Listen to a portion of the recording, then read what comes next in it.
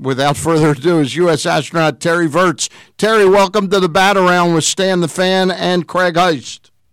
Hey, good to be there. Finally, we got a connection. I apologize. I should have rolled the dice yesterday and tried to dial that number of the hotel there in London. First of all, what are you doing in London? So I'm actually on my way to Cape Town, South Africa tomorrow, and then Antarctica on Tuesday. So this is a stopover on my way down to Antarctica. How long are you going to be in Antarctica? Are you delivering Christmas presents like Santa Claus? Doing some Christmas shopping down there, yeah. No, I'm going to be there for 8 days on the ice. Actually going all the way to the actual South Pole, which is pretty cool. It's definitely a bucket list item. I've never talked to Santa about this, but what do you feed reindeer? Well, Santa is at the North Pole. He's at the North Pole. I don't care. I don't care. Where so it's going to be warmer where you are.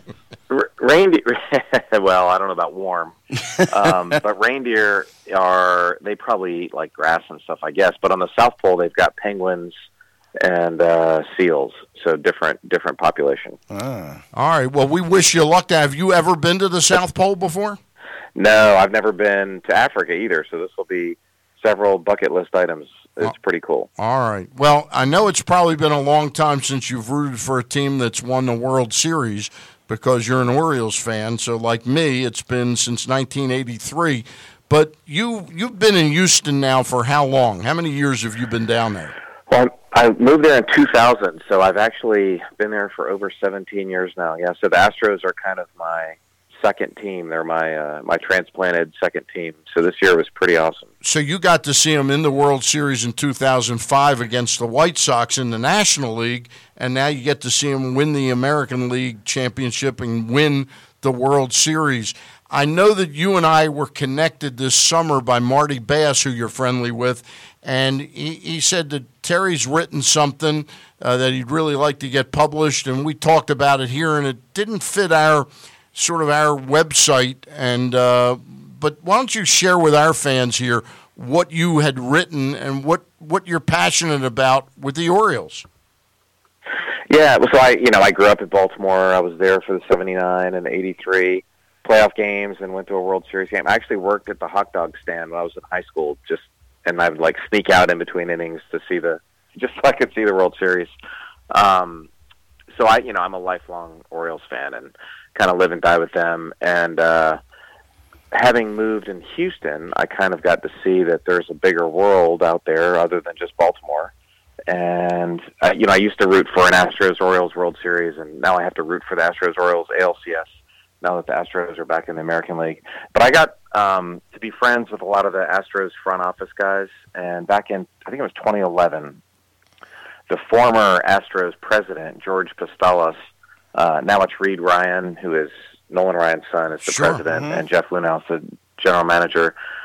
But George was kind of helping guide them through a transition period. So back in 04 and 05, the Astros were really good. They went to the NLCS. They went to the World Series one year.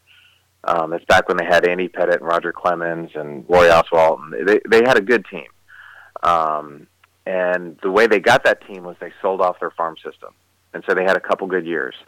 And when I was talking to George Pastelas, he had like a business lunch one day, and he was kind of explaining what had happened to the Astros. The Astros and the Cardinals kind of started at the same point. They were both, every year they were in the NLCS and the World Series, and they kind of had the same record in 04 and 05. And from that point on, the Cardinals continued to win. Like every year they were right there, and they always had a good farm system, and they just were kind of developing talent from within, and they had a young team. And the Astros just took a nosedive. I mean, it was like the Orioles back in the early 2000s, not good. And he said, we're never going to get to where the Cardinals were unless we can really rebuild, starting with the farm team. And he was kind of trying to sell us and sell the community on this extreme rebuilding plan. And the basic premise was, it's not like we're 5 years away from a World Series. We're just never going to get there. Yeah. Never. We're never away, right, from where we are right now. And he had me sold, and I didn't have any influence or anything. I was just a guy listening, talking with him. But hearing what he was saying, it made a lot of sense. And so the Astros went 100% rebuild mode. I mean, they sold everybody. Hunter Pence was gone. Of course, Roy Oswalt was gone. Everybody was gone. But they started to draft some really amazing guys. They also started to lose over 100 games a season. For 3 years in a row, they lost 106. Yep. They lost a lot of games. It was brutal watching them play. But it was fun watching the minor league box scores, and it was fun kind of seeing, because they drafted this guy named George Springer, and they got a guy named Jose Altuve, and then they got Lance McCullers, and they got this kid out of Puerto Rico named Carlos Correa. And Bregman. Yeah. Sports Illustrated did an article. It's famous now. I'm sure a lot of if your listeners are baseball fans, you've seen it. They did it for the Royals back in, I think, 2010. They said, "You're 2015 World Series champions." And sure enough, the Kansas City Royals won. And then they did one with George Springer in the old school rainbow jersey. You're 2017 champions. And, of course, that was the year that they were losing 110 games or whatever. Well, and sure enough, it came to pass. It's amazing for me because as a guy who covers not just the Orioles but also the Nationals, when the Houston Astros were in the National League, right, you knew, and I'm not so sure I knew what George Springer was all about then, but I certainly knew what Jose Altuve was about. And anybody that couldn't see, even on a bad team, that this guy was not an elite player was just missing the boat.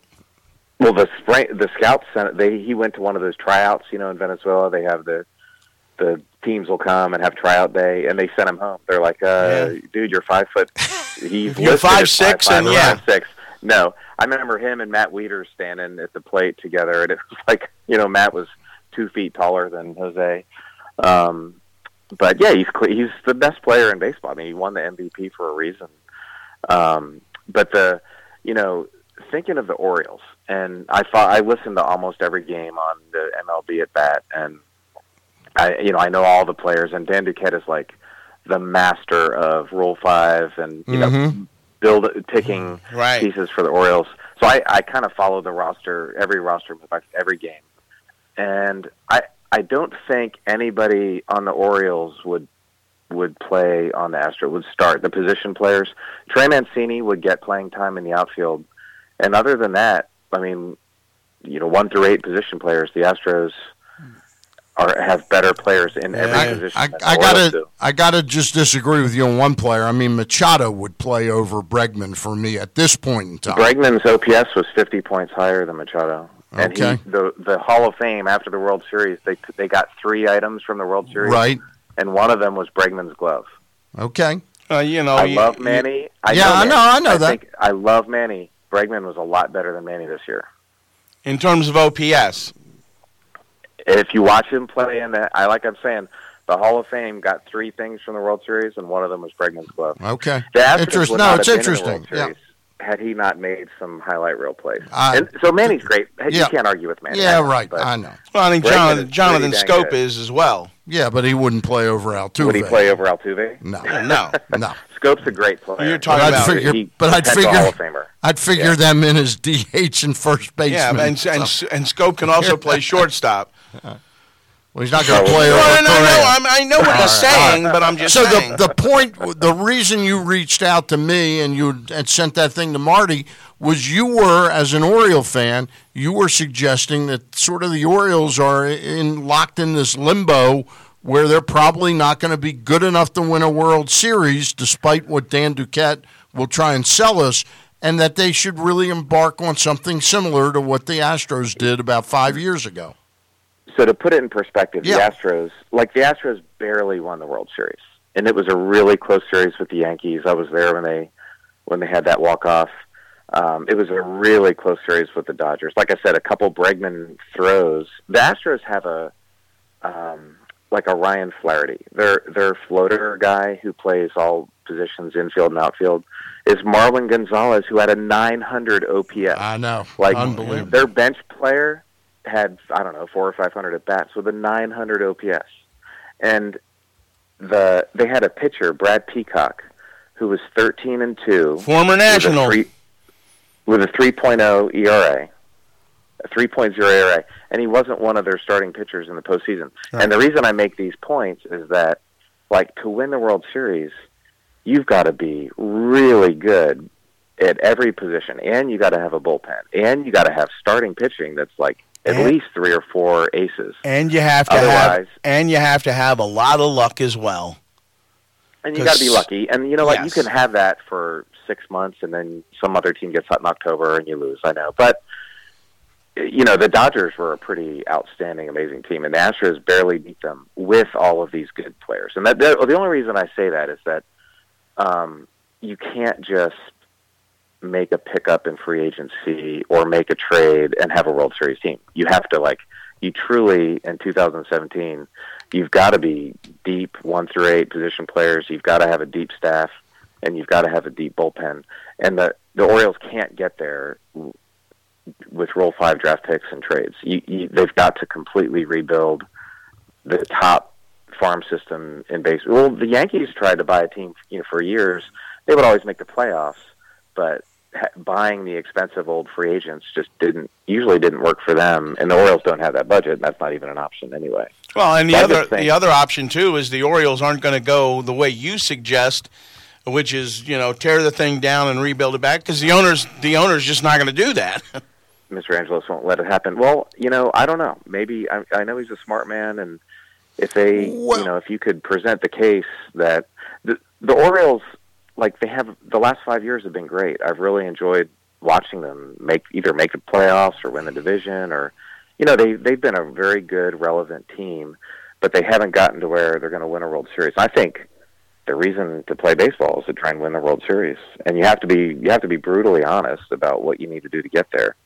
And unfortunately, and the Orioles have valuable pieces. I think they really could get a lot of prospects for guys for guys like Scope and Machado and Britton, all the guys we love, all the guys we want to see, are not going to, by the time the Orioles actually could make it to the World Series, they're not going to be under team control. It's an interesting. You could get a lot of prospects for those guys. It's an interesting discussion to make. The Tigers owner, the late Mike Ilitch, just kept pouring more and more and more money and thinking we're just one player away, and he got convinced by a pretty good baseball man in Dave Dombrowski, and they never got there, and Mike Ilitch passed away before they won a World Series for him. And Peter Angelos, I think my mother used to use the expression, Terry, when she was in her early 80s, that she doesn't buy many green bananas. That it's hard when you're that age to say, well, let's put a 5-year plan in place. And I think, frankly, it's human nature. I know Edward Bennett Williams, before he passed away, made that big, bold effort of signing Fred Lynn, Lee Lacy, and Don Ossie because he wanted his team to be fighting for a World Series. Right, and I understand that, but I'm an Air Force guy. I'm a F-16 fighter pilot in my old life, and one of the things when it comes time, if you're going to war and you got to go attack the bad guys, what you don't do is send one bomb here and one bomb there and one airplane there. You send your entire force and you destroy that target. Yeah. And then you send your entire force the next day and you destroy the next target. And the point being, you don't go halfway. You need to go all in. And by trying to do the Rule 5 and the trade here and there, you're going halfway. And the irony is, you're guaranteeing mediocrity. It's a guaranteed certainty. I hear you. Unless you go all in. And that's what the Astros had a decade of floundering. And finally they said, look, we're going to go all in. And it's not a guarantee. That's the other thing. Astros kind of lucked out. I mean, you're not guaranteed to get Altuve and Springer, and but they did. So but there's no gambling with what we're doing right now in Baltimore. We're for sure on a not win the World Series track. And I know you're talking about the Houston situation, but this isn't, in my mind, not too far away from what the Marlins went through. Mm-hmm. Won it in '97. They wind up tearing it down and rebuilding it, and then all of a sudden, in 2003, they're back at it, and they beat the Yankees. Yeah. Right. With a young team. And, frankly, baseball is a young man's game. Yeah. The teams that win the World Series are young, and the free agents have, they have star power, and people hear their names. But the Astros, and I'm good friends, the guy named Sigma Dahl actually used to work at NASA, and Jeff Lunau, who used to be the Cardinals general manager, came to run the Astros, and he brought Sig with him. And they in their front office, they've got whiteboard after whiteboard after whiteboard, and there's just equations everywhere. It's like a mathematician's room. And there's a big giant poster. It says, "In God we trust. All others must bring data." That's right. so they got us started. You know, they're the reason why Chris Davis bats 200, because now everybody shifts him ridiculously, right? And they're the reason they got a guy named Colin McHugh, because they set up all these radars, and they realized that his curveball spin, his 2,500 RPMs or whatever it is, was so much better than everybody else's. And so they got this guy with a really bad ERA and a losing record, and they said, you need to start throwing your curveball more. And all of a sudden, he's almost a 20-game winner for the Astros. Yep. So they really, this is 4 or 5 years ago, they really got the data mindset to not be enamored with, you know, a free agent or whatever. They kind of looked at the hard data to try and make smarter decisions. The problem is, like Moneyball back in 01, 02, 03 with Billy Beane and the A's, that was new, and so the A's could gain a competitive advantage by doing Moneyball, but now everybody else figured out there's no more competitive advantage. Yeah. So hey, I've got one more question for you, because we hope this is the first of many visits that we can grab you from time to time around the globe. The New York Yankees signed an unconventional choice last night. Aaron Boone is going to be their new manager. Ken Rosenthal, who I'm sure you know of. Wow. Ken wrote that in his 30 years covering baseball, this is the chanciest decision he's ever seen by a major league team in naming their manager. How does that hit you? Aaron Boone, never managed the minor leagues, never managed in the major leagues. What do you think? Yeah, that's a surprise. Frankly, I don't know him, you know, as a person, so I can't comment on his managing skills. I think a baseball manager is a different beast than like a basketball coach or a football coach. There's a mix of X's and O's, but it's also a lot personality. So I think that decision is going to really hinge on, or the success of that decision is going to hinge on Aaron's ability to, you know, run the clubhouse and manage it and keep all the cats headed in the right direction. So that's a really interesting. I hadn't heard that. Of course, I'm over here in England, not paying attention. But sometimes unconventional is a good thing. I mean, you know, and the Astros hired A.J. Hinch, who had had a rough time at the Diamondbacks a few years before, and then it just now it really worked out. In the last couple of years, it worked out. So it'll be interesting to see. I'm sure it'll generate lots of articles and talk. Hey, Terry, I know it's an off-said phrase, but and I know it's not at the front lines, but we appreciate your service to the U.S. as an astronaut, and we wish you well on your trip to the South Pole, and first to South Africa, then to the South Pole, and we'll reach out to you into the new year, and maybe around spring training we'll grab you again. All right? Hey, I love talking Orioles baseball, and I'm over here. I'm actually talking about my book. I have a book called View from Above that is my day job. You know, baseball's kind of my side. I apologize. How can people buy a copy of View from Above? View from Above. It's on Amazon. It's at local bookstores. It's at Barnes and Noble, kind of wherever books are sold. It's a combination of photographs. It's a National Geographic photography book, but also stories from space, you know, what it was like to be in space, and it's cool. It's been a lot of fun. It just came out last month, and it's done super well. So it's a great book. All right. Not exactly baseball, although I did a Twitter thing. I tried to get a picture of every major league stadium while I was in space, and we had a little competition going on, so that was fun. Hey, one last thing, and by the way, you can follow Terry at Astro Terry, and that's short for astronaut. Not that he's a bigger Astros fan than Orioles fan. At no. Astro Terry, have you've flown past the South Pole before, haven't you?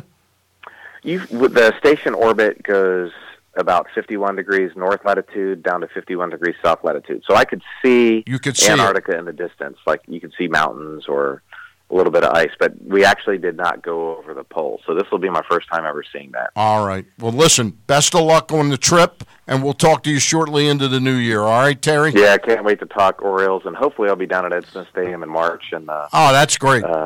Looking forward to counting the days already. All right. I'll look forward to meeting you sometime. All right. Thanks very much for taking the time out to do this. Okay. Thanks, guys. It was a lot of fun. All right. There you have it. Terry Virts, Very interesting. U.S. astronaut.